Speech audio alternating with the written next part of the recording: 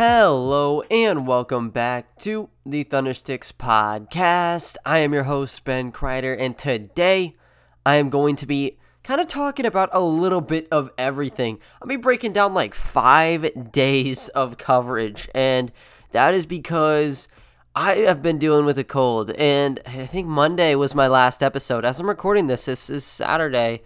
And a lot of stuff has passed by. This was probably the most important week all year long, and the timetables just got screwed over. So, yeah, I'm very upset that I was sick, but I still am. Like, colds, it doesn't matter if you are going to take medicine. It's still going to be 7 to 10 days. If you don't take medicine, it's going to be 7 to 10 days. So, I'm like day 5 to 6, so hopefully in a couple days, I'll be good to go.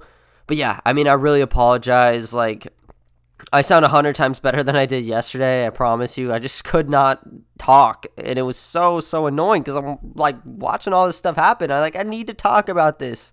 So, yeah, hopefully this does not happen again. This is, like, the longest time I've been gone since, like, November or something crazy like that. I have not missed more than, like, a day during the regular season. So I'm really upset about it, honestly. Like I said, timing could not have been worse. Had a lot of things planned for this week too, including one that's still, in the works. I'll have talk about that when I'm fully healthy. But yeah, there's a lot of big stuff that was going on this week, and I just got sick. So it's really bad, but I'm good to go now, and I'm just going to be breaking down everything. So when I quit talking to you guys on Monday, the big deal was this Kings game we had on Tuesday, and I think we all kind of remember the gist of this. Like, I don't think I need to break down, like, play by play what happened, because we already know what happened. This was Tuesday. So the Kings won 122-106. The Thunder, they looked like they were in the driver's seat to start this game out, because the Kings, they were not playing a huge amount of the guys, and they did not have the typicals in the De'Aaron Foxes, the Tyrese Halliburtons.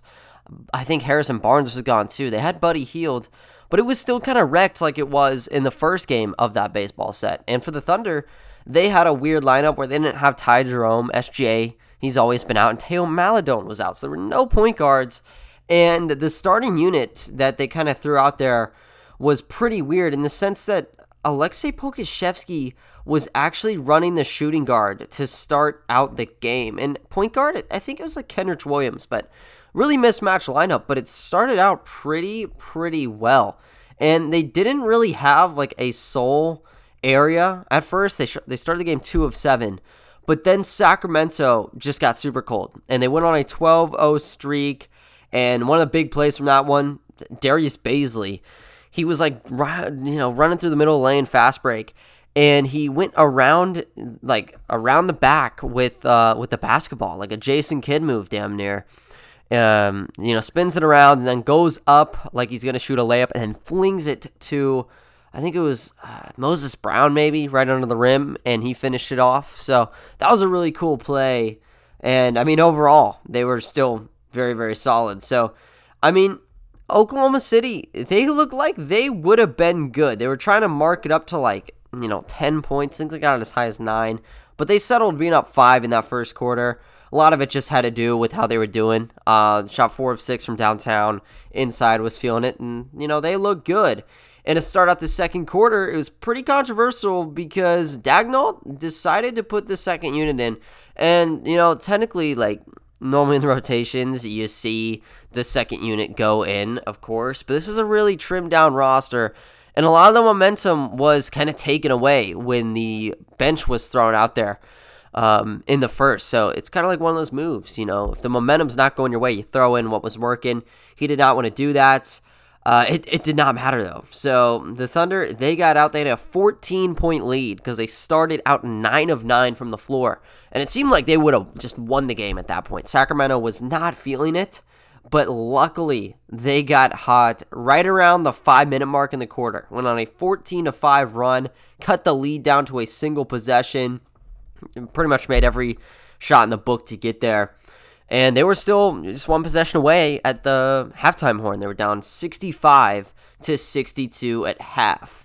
It's pretty crazy because OKC was shooting 62% at the time. That was the best they've done in a half this year, and they were shooting 6 of 8 from downtown. Everyone scored. 9 to 10 guys in that rotation scored that first half, except for Jalen Hort. So all the love was being spreaded around, where Sacramento, they only shot 47%, and from 3, they went 9 of 22, so they had more shots, but a lot of that kind of ground had to be covered a bit at the line too. But yeah, they went into that second half. The momentum wasn't all entirely in the Thunder's way, but they definitely, were in the hunt for kind of that win there, and it was a little bit scary watching it. But then the Kings, they went on a 6-2 run, took the lead, and then they closed out the quarter 22-8. So going in the fourth, they were up 20 points, 103-83. A lot of ground was covered. So, that third quarter really was the major swing. I think it was a 41-19 quarter, and the fourth quarter was really nothing all that important, to be honest. Svi Mykhailiuk played pretty much all of it. He had 8 points in the quarter. I think Charlie Brown Jr. got time too. But yeah, that's how you got chalked up with the loss. The Kings, they were all over the place in terms of points, but Terrence Davis was the guy. This guy went off in the previous 2 games, and he went in and dominated yet again. He had 27 points, shooting 9 of 15 from the floor, and went 5 of 7 from 3. Had DeLon Wright right behind him, went 5 of 7 from 3, had 21 points, 8 assists, and Buddy Hield also hit 5 threes, took 11 shots, and got 21 points and 6 assists. So that was big for them. For the Thunder, that second half was a nightmare. They went from 62% to overall 46. So if you want to go on averages, they were shooting in 30 second half probably. And from 3, they were at 39%, but they only made 9 triples. So it wasn't all that much. Kenrich Williams was the guy, though. He had 20 points. Daigneault was kind of hyping him up. Everyone was saying how he's kind of been the guy in the locker room. We heard that Kenrich Williams was actually vying to stay on the team during the trade deadline, and that's pretty big news because not a lot of guys want to stay here. Especially when we're tanking. This guy could have been on the Lakers, Clippers, whatever. Obviously, probably would have cost a first-round pick. I don't know if anyone would have done that. He probably is worth one, protected. But, yeah, he just wanted to stick around. That's what the rumors were saying. And looks like everybody loves him. So he went out, got his 20 points. Right behind him was Bays. He had 18 points, 5 boards, and 5 assists. Went 3 of 13 from the field, though. So he had to go to the free throw line to get all his points. 10 of 12 from the line. And then Svi Mykhailiuk went 7 of 14 for 14 points. No threes. And Moses Brown, Tony Bradley, and Aleksej Pokusevski all were able to get 10 points on the game. Moses Brown was the big one, though. He had 10 points and 13 rebounds. So that game ended, and you were good to go. You were just moving on with the week. I think another big game was happening on Tuesday. I might be a little bit fogged up in the memory here, but there was a big game, and it was between the Pistons and the Timberwolves. And the Pistons, they didn't want to play anybody in this game. They did not play Frank Jackson, Hamidou Diallo, Jeremy Grant, Mason Plumlee, you name it, outside of Sadiq Bey, Killian Hayes, and Isaiah Stewart, they were not playing for the team. So even veterans like Wayne Ellington and stuff, I think he's a legit injury, but they just weren't playing anybody. And the Timberwolves had everyone on the roster, so they got that W, and it was pretty big because it got them their 21st win, and it got them to a tie for third place because they were just a game away from the Timberwolves before. I think that happened Monday, because I do remember kind of talking about it, but maybe it did not. But that's just a little bit of a preface. Not sorry for reiterating it, but I just thought that was kind of important to get out of the way. But here's the big deal that happened. Wednesday, major game. This probably got covered. I don't think it was mainstream news, though. I know on Twitter I saw a lot of stuff about it. I might have chimed in myself, too. But there was this game between the Cavs and the Celtics. And the Celtics, they're down right now. They don't have Jason Tatum. They don't have, I think, Kemba Walker. Yeah, like guys like that. They're just down of a lot of different people. But they're still in that playoff hunt. They're going to be in the play-ins. And the Cavs, they're actively trying to lose their games right now. So the game tips off. I didn't even think anything of it. Like, I just assumed the Cavs were going to lose out. I mean, they have 21 wins at the time, and we have 21 wins. The Magic have 21 wins. The Timberwolves then had 21 wins. And it's like, yeah, there's no way on earth that they're going to take this W. But they go in there, and, I mean, this was just a major game. So we know the history, the Celtics. We played them without, some of their core guys. We won 119 to 115. It was kind of just really weird out of nowhere. And the same thing kind of repeated itself, where the Cavs, they mounted a double-digit lead on the Celtics. I think it was like the second or third quarter, and they weren't really able to get off of that. And you could tell on some of the rotations that were going on, they didn't necessarily want to win. And I think I jacked up. I meant to say Jaylen Brown was hurt, by the way, not Jason Tatum. But, yeah, I mean, they got their lead, and they held on to it. And it was a big surprise because the Celtics, they have Tatum, Fournier, Thompson, Aaron Naismith, who's looked good. Grant Williams was playing. Peyton Pritchard, he lit us up when we played in that last game that we somehow managed to win. But they had guys, and they just weren't able to perform. Like the Cavs, they had Kevin Love, Dean freaking Wade. This guy played 28 minutes in the game. Broderick Thomas playing 34 minutes in a game. Damian Dotson, I think he's all right, but are you going to play him 25 minutes? Probably not. Just guys along that line. And even freaking Anderson Varejao got to play. Like, you saw this signing a couple weeks ago. It's like, that's got to be a nice gesture. There's no way they're going to... No, you're going to play them against the Boston Celtics. So, it just goes to show you, like, what was going on with them. But the main deal was they had that lead, and it was because of Kevin Love. Kevin Love was playing out of his mind. This was the guy that was throwing inbounds passes to, I think, the Toronto Raptors, just like slapping the ball in, walking to the sideline. Now he's getting minutes, and he is unstoppable. And he got up to 30 points in the game, had 14 rebounds, 3 assists. He got pulled out with the final 4 minutes to go. And they were already up like 9, 10 points. They just had to hold on for dear life. And by that, I mean we had to. Cavs, they didn't want to win this game. At least the fans did not. But they kept working at it. The Boston Celtics did not have a run in them. And they took the win. They won 102 to 94. And look at that. Lucky number 22. So get them out of the race. Third place? Nah, man, you're looking at a tie for fifth. Because we still have a little deal we're doing with the Orlando Magic. So for what has been like absolute hell for a month, us being stuck at 21 wins with with these guys, the Cavs, it's over. It's over. So now they are with the Minnesota Timberwolves, and they get to deal with that, and they pick up another win. You can look at 6th place, even worse odds for them. So it's kind of a big smack in the face. I think they were looking at like almost a double-digit losing streak. It might have been more, but it was really bad for them. And I think the fans were loving it. They need someone to pair along with Sexton, Garland. I don't even know what the talk of the town is on some of those guards, because there's talks like Garland doesn't pass, Sexton doesn't pass. Kind of ugly there. Okoro looks good, but they want to get more pieces, obviously. They want to get that kind of core frame together, paired along those 3 I talked about, maybe even Jared Allen in the mix. And there's options in this draft class where they can do that, give some flexibility, not just for, like a Kuminga or an Evan Mobley that fits in their positions, but even if they get a guard, they can move away one of Garland or Sexton and get some sort of assets back. Is it going to be at a reduced rate? Probably so, but they'll get some value there. So, yeah, they want to make their picks bad.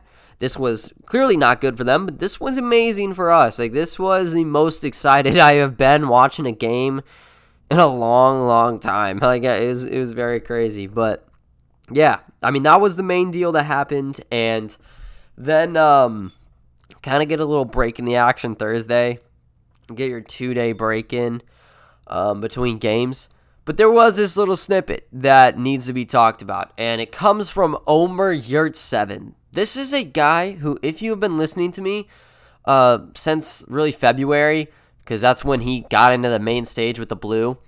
I have been raving about this guy, and I did articles upon articles on these guys. All 15 games, the Blue games, I covered them, and quite frankly, I think I don't want to toot my own horn here, but I don't know many other people who watched start to finish all 15 of those games, like talked about it, recaps. I don't know, but I feel like I know a lot about these guys, and Omer Yurtseven, dude, he's legit. This was the person that I had in that conversation for the original two-way contract. Went to Jalen Horde, not mad about that at all.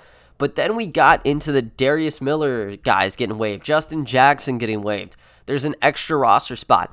Omer Yurtseven should have been on top of that list. It should have been him or Dante Hall. That's kind of my consensus because I talked about it. I wrote an article about it. You guys can check it out if you want to. But Dante Hall, very athletic as a center, and I think he would have worked as a roll man. Doesn't have a shot to him, but super athletic. Like, I'm talking Christian Wood of the G League, not going to shoot the ball like Christian Wood, though. But there was potential with him. And Omer Yurtseven, he's not like Dante Hall. He's not super flashy, but he's a traditional big that if he can shoot the ball is going to be very effective at the next level. So I would have loved that pickup. We flaked out on him. We got Justin Robinson. Whatever, he was still on the market, and then we got Charlie Brown Jr. And we just let go of him. I mean, this was a piece who I think genuinely, if you took Moses Brown out of the equation, you would have yielded the exact same results with Omer. He was ridiculous. Off the bench, averaging 15.2 points, 9.3 rebounds, 1.5 assists, 1.3 blocks, doing it in 21 minutes, not even playing the full half of the game. It was Moses Brown's show, but watching that bench unit, you would have thought that was the core roster. Omer Yurtseven held it down with them. I think along with that, you got guys like Rob Edwards, and hell, even Jalen Horde was playing backup at some times, but that second unit was powerful. This is just like the most stacked G League team I've ever seen before, and I'm not joking. Like, they didn't even make the playoffs. It's like, what are you talking about? I'm dead serious. I mean, these guys were legitimate as it gets. So this signing was really good for them. As I talked about, when I discuss these guys, and I kind of left them on the back burner because there's no point, really. But the whole Moses Brown conversation and Omer Yurtseven conversation, it was a serious debate before Moses Brown blew up in the league. And I'm going to kind of check over what I said. And this is back March 3rd. You can check KyleSingler4MVP.com. I'm changing the domain name soon, though, guys, because it is a pretty ugly domain name to have, I'm going to be honest. But yeah, I mean, I'm just going to kind of check here. I mean, this was just my evaluation on both of them. Moses Brown, dominant. I think this was mid-season. There might have been one game left, but he was averaging around 20 points, 14 rebounds a game, 2 blocks a game.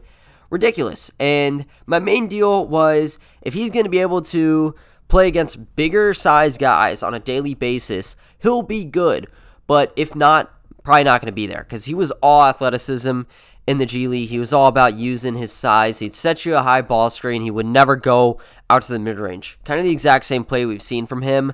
But when he had guys like 6'7", 6'8", 6'9" on a game-to-game basis, they stood no chance. You had to double team them, triple team them, and even at that, I mean, these are G League players. Obviously there's a lot of gyms, especially with the new two-ways. You can kind of pan them out a lot easier. But at the time, there were a lot of good gyms, but also it's the G League. So, for one reason or another, there's some areas that need to get refined. And for some of the young guys, fouling Moses Brown was just kind of instinctual. And I think even at the NBA level, it's the exact same. When you have a guy 7'2", 7'4" wingspan, swinging his arms up right under the rim for a dunk, and you are 6 to 8 inches shorter than him, yeah, you're going to hack him. You're going to make him earn at the line. But he was very good at the free throws for the most part. And it was either him just throwing the ball, paddling it back and forth across that rim for offensive rebounds, or getting it and getting hacked, really. Or even some dump-off passes. But his main deal was just asserting himself right around the rim. And boy, oh boy, he was great. But my thing was, you can't move up in the grand scheme against bigger guys. It's not going to work out. Moses Brown, though, I think overall he's been able to do that. Looked great to start out, kind of slowed down a bit, but he still looked pretty productive, maybe as a bench piece down the line. But the thing that I said in my comparison with Moses Brown to Yurtseven was, I think Brown has that boom or bust potential. Yurtseven, I didn't really think so, because with Brown, athletic, very lean, and a lot of his game just kind of depends on positioning and just outperforming someone like athletically. Yurtseven doesn't have that distinct skill where he's slashing to the basket doing all of that.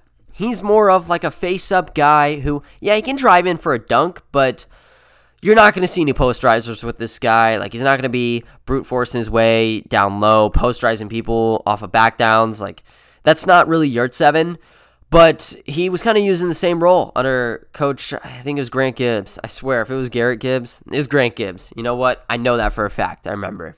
But, yeah, I mean, under Grant Gibbs, it's kind of the same deal. Like, just set a high ball screen, a roll to the basket, and you should be good. That's how it worked as, a bench piece to start out the year. And I'd say the first 7 to 8 games out of the 14 he played, that's what he did. We did not see the 3 ball from him. He would set a screen, go around the free throw line. Sometimes he'd pop at the free throw line, and that's where he kind of started everything out. But if not with the free throws, he'd go to the post, and he became very, very good at the post.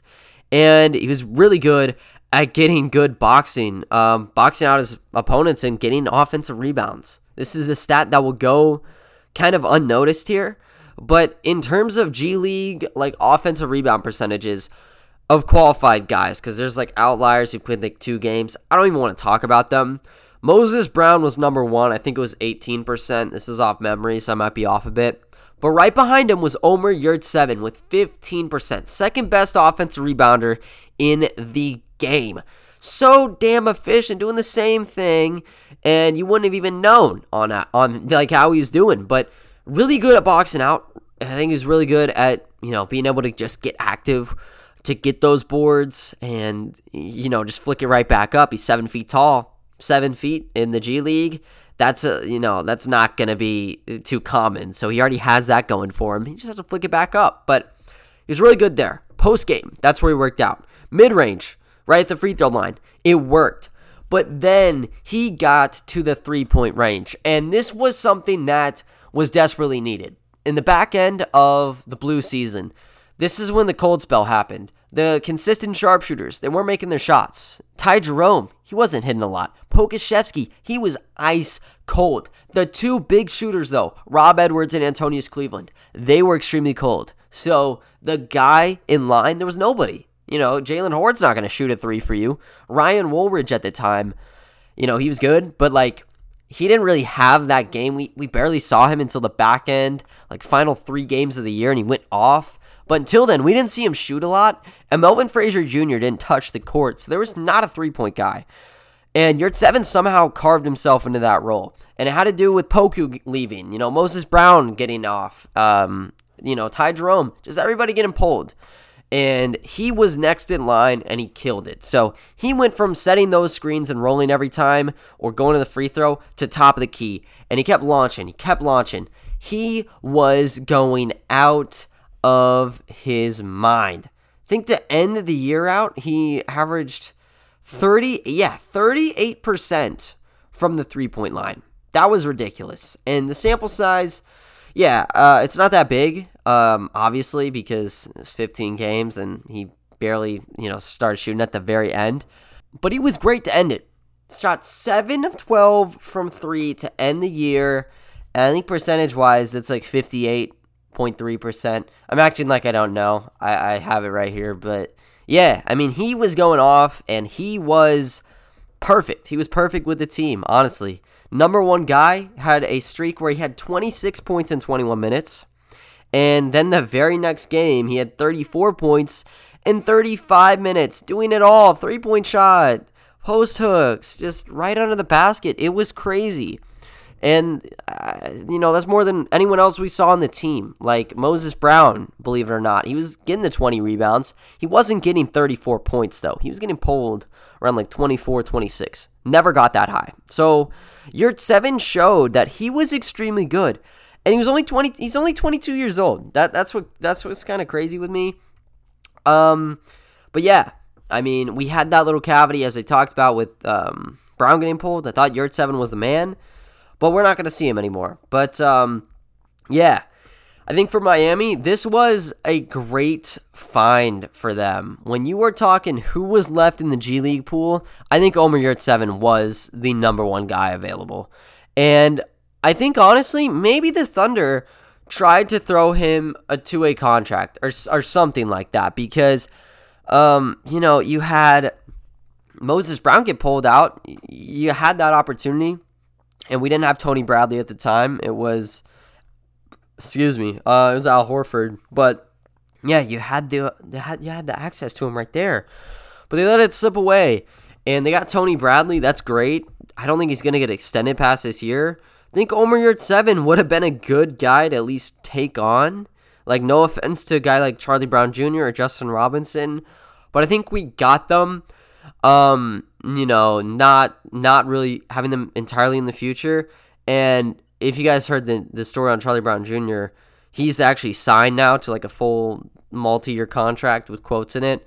But even at that, I think it's like a training camp job. I think Yurtseven could have been a steady part of our future, like as almost like what Al Horford was doing as a dumbed down version. So yeah, it was tough. Like, obviously, if you guys don't care about Omer Yurtseven, you're listening to this, like, who cares? But just keep your eye on him. This is the third different dude who came from that blue roster, not on a two-way, not on a full-scale deal, to end up snagging a contract. Chason Randall did it after 2 games. He's been playing for the Magic. Jalen Hort, we got him. And now you have Omer Yurtseven. My goodness. If he gets that three-point shot going, he is going to be pretty steady around the league. Even without it, I think the post hook and, decent rebounding and positioning, if it sticks to him, he'll be a good role player. But he's a very high floor relatively. If he gets that three, it's going to be a lot, more of an effective guy that they get to play around with. But it was a steal of a pickup. So Miami got a real one. Shows you kind of just the development farm we have going on with the blue roster and just the Thunder roster too.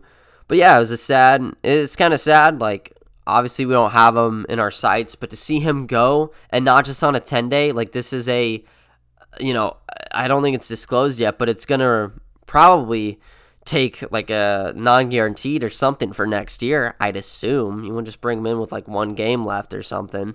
But they're at least going to try him in the playoffs, and that's the important part. So, best of luck to Yurtseven. I think he's going to kill it in Miami. But damn, that news did hurt a little bit.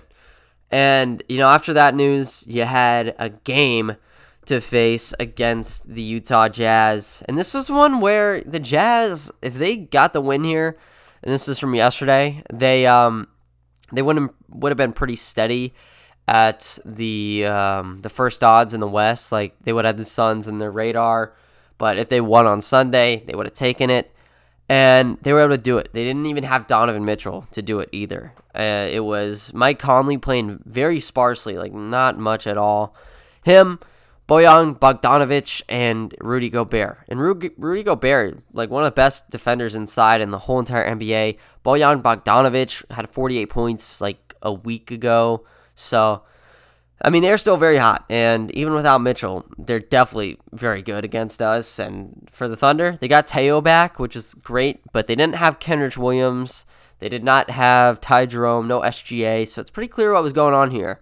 And with it, I mean, Utah set the tone, went on a 14-4 run, started with 3 of those 4 makes going from the perimeter. And then Oklahoma City got a 9-2 response. A lot of it had to do with Maladone. He had the first 7 points for the Thunder. And then they kind of just kept it close, but not scary, like 6 points maybe. But the Jazz, they kind of got hot at the end of the first, so they were up 30-20. And then going into that second quarter, you had Svi Mikhailuk being the guy for the Thunder. Now, the Jazz, they as a team were still finding buckets, but the only guy hunting down points was Svi. So he goes for 9 of the Thunder's first 13 points, layups, pull-ups, three-pointers, whatever you want. It was going in for him, and then it got cut off because Quinn Snyder called the timeout. Svi got pulled from the game, And then the speeds for Utah, Jordan Clarkson and I guess Derek Favors. I don't know if you'd put him under that, but Jordan Clarkson, probably the best like bench microwave in the league.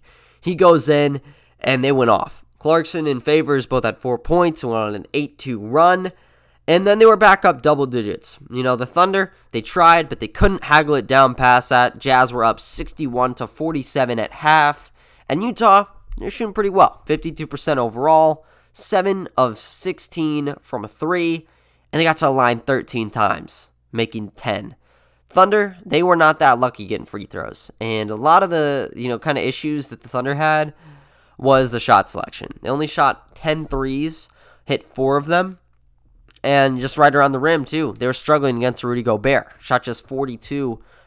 So the big deal was, if you're going to fix this, you need to be able to kind of get by this, especially in the interior, get the points in the paint, and then go out to 3. Maybe even in the other order, but you needed one of those two to go in because you're not going to win off of like mid-ranges or whatever. And needless to say, it didn't work out too well. And they had a little bit of hope to start. They had 6 points in the first minute, and then they could not score for 5 straight. They missed 9 field goals in a row. The Jazz weren't all that. They weren't on fire or anything, but they were pretty constant the whole way through. So the Thunder, they're freezing cold. The Jazz make 4 or 5 field goals, and next thing you know, they're up 23 freaking points. That's way too much. You're not gonna really get right out of that with 15 minutes left in the game. We've seen it too many times. It's pretty much already a blowout. And the Thunder, they're able to kind of help a little bit at the end because they hit 9 field goals overall. But it still wasn't pretty. They were done. They were out 92-66 starting that fourth quarter. And then it was just typical fourth quarter Thunder basketball. Play the benches and, get your Gatorades and kind of set for next game, I guess. Get your pep talk. But that's what it was. And, it was not a lot of stuff. Gabriel Deck was playing the whole way through. Charlie Brown Jr. was playing the whole way through. Deck had 12 points in the quarter, mid-ranges, fadeaways. It's kind of just rec league stuff going on, not a ton of aggression. But Jazz were able to walk out pretty easy here, 109-93. So as I mentioned, they're good on that first seed.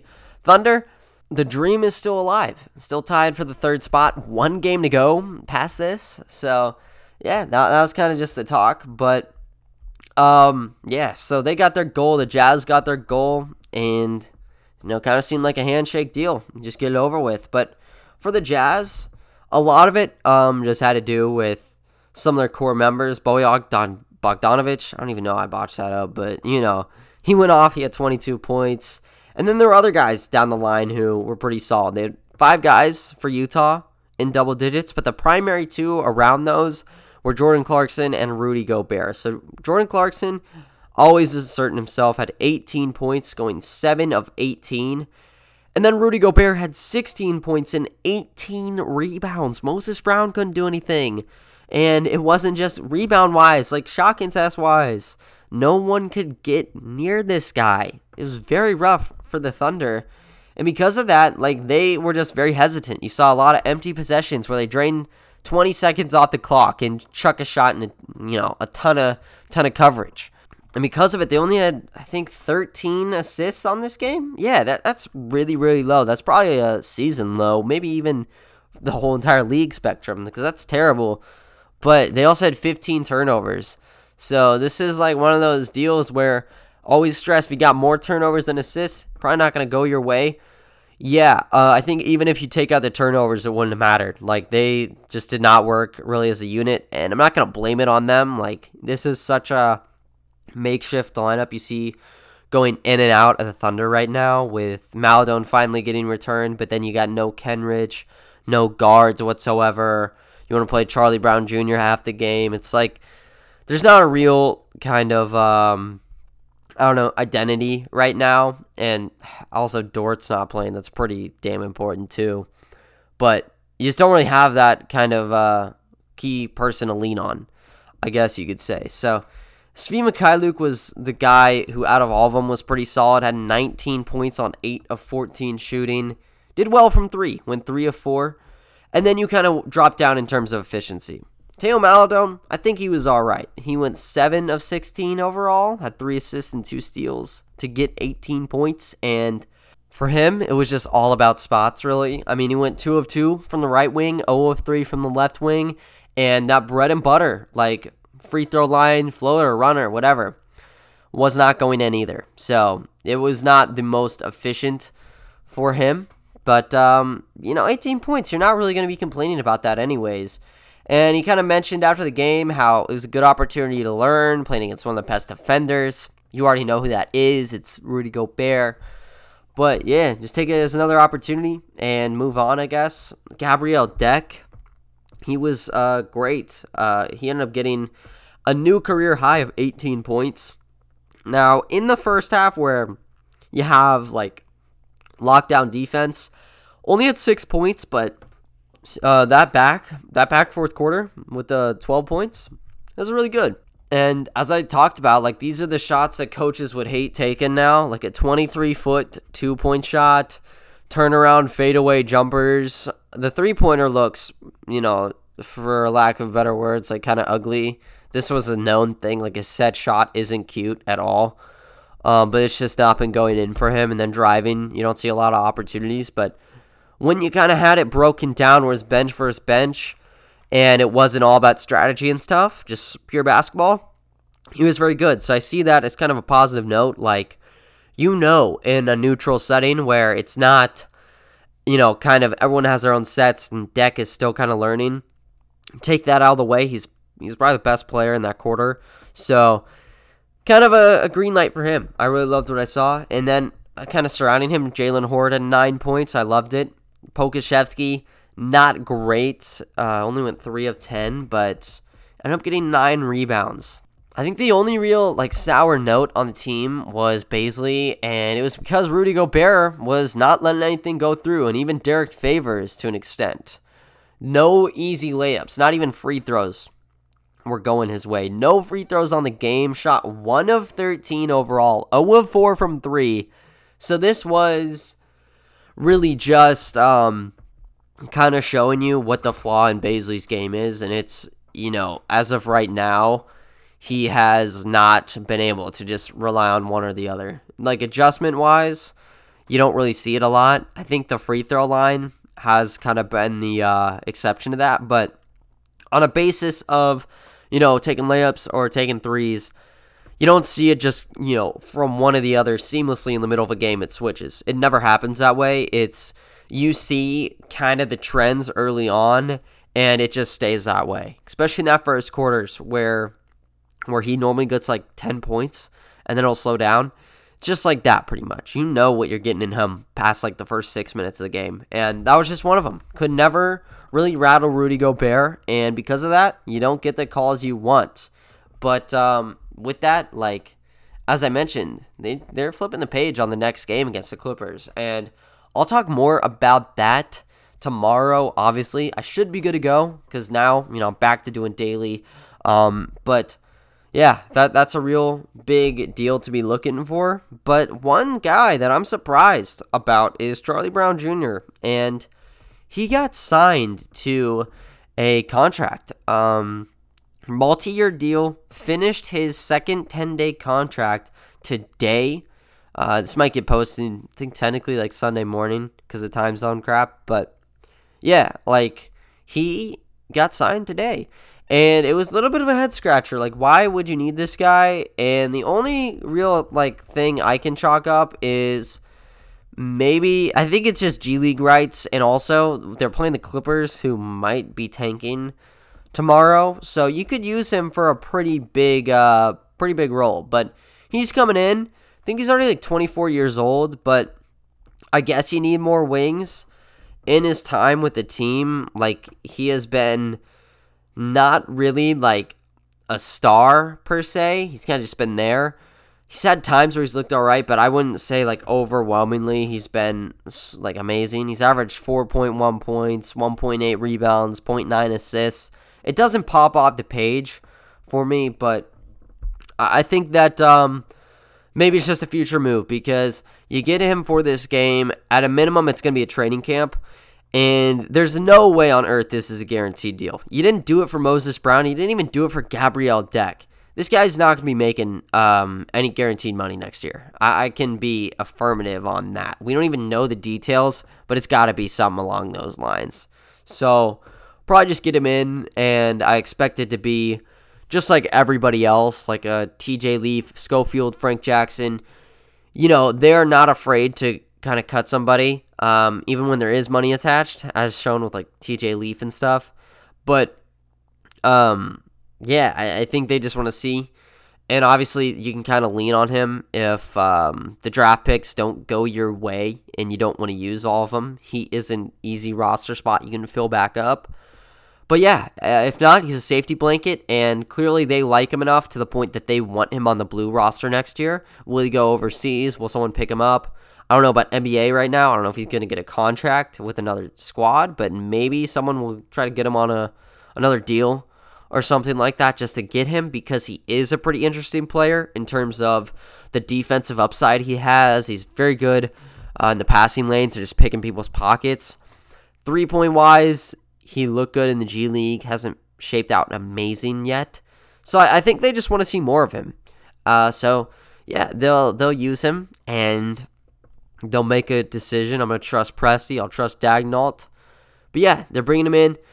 I thought it was weird, but maybe this was just the plan all along. Fill out your 15th roster spot and move forward. So he'll get to play, and it was expected. He just wouldn't play against the Clippers. Now he, of course, can, and he should be playing a lot because the lottery is going to depend a lot on this, because you lose here, and at worst, you're talking a two-way tie with the Orlando Magic for the third best odds. And that can change. I mean, everybody's playing tomorrow. You got the Pistons playing, the Orlando Magic are playing. And with that, the Orlando Magic lose, you got the tiebreaker all to yourself. And if the Detroit Pistons lose, now you are talking a three-way tie for second place. So the odds just get a little bit better for you. So you will definitely take that. But yeah, of course you need to lose the game. Like the Clippers did the most blatant tank job I've seen in my life against the Houston Rockets. They had Jay Scrubb play 40 minutes. And I don't even know a real track record on him. I've heard the name, but who is Jay Scrubb? How is he playing 40 minutes? I don't think he's playing before. And Patrick Patterson played 30 minutes. It's bad. When you have to play Patrick Patterson 10 minutes. This is based off of my previous history, of course, just how, the bad taste in my mouth I got from him.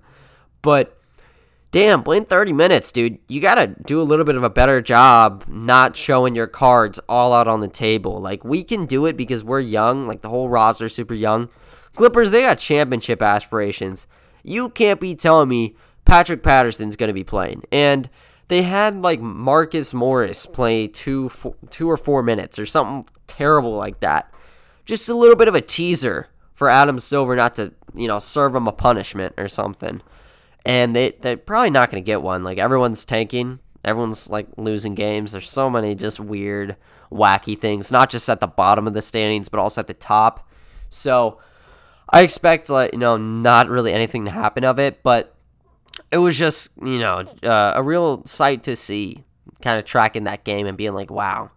And I don't know exactly, if they will be taking the injury report and keeping it, because they're not going to play as currently stands. You're not going to see Kawhi, no PG, Reggie Jackson, just anyone you can think of. They're probably not playing. And maybe they adjust it because they want to get a W and secure themselves to not play the LA Lakers. I think they've already done that, technically. If that's the case, they might just try to run it, get a quick momentum booster against us and go on their way. But maybe that's not what they kind of have their eyes set on. So we'll see what happens tomorrow. I'll get you guys up to date with that. And hopefully I'll have more news to talk to you guys about. But other than that, though, guys, that is going to wrap up today's episode. I really, really apologize for not talking to you all. I said it on Twitter, but I probably should have uploaded like a snippet on here or something because I know I left a lot of people waiting. Um, you know, as I'm talking about, I'm sick. I just got that crazy voice crack. But yeah, I mean, it's been really sick. Like, hopefully it gets better. It's not anything. It's not COVID. I got tested. It's just common cold, but you still got to stay safe. So yeah, I've been doing that. The voice, hopefully it sticks. This is kind of hell talking for 45 minutes, so hopefully I'm not super sore, but we'll see tomorrow. So I'll get you guys for the season finale against the Clippers. It's so weird saying that because, this is like just been a cycle. It's been crazy, but I got that little vacation out of the way in the last week. Like, it's so weird, but I'm going to make sure to try to get you guys episodes tomorrow, Monday, and hopefully, throughout that. I don't know, daily, every single day in the off season, because that, be like, why would I want to listen to, like, just random stuff? I feel like it'd just be scratching, chalk, or scratching your fingernails on a chalkboard, but yeah, I'll try to do that. I'll definitely get you guys more information, try to cram, like, guest stars in over the summer. That's the intention, but I'll get to talking about all that in the coming weeks. But other than that, though, guys, I really appreciate you guys sticking around for this episode. Hopefully I didn't lose any of you guys in this past week. Like, I was kind of fearing that a bit. But, yeah, really appreciate you guys supporting. And I am really happy to talk to you guys next time. So, other than that, that's going to wrap it up. But, yeah, I'll talk to you all next time. See you guys.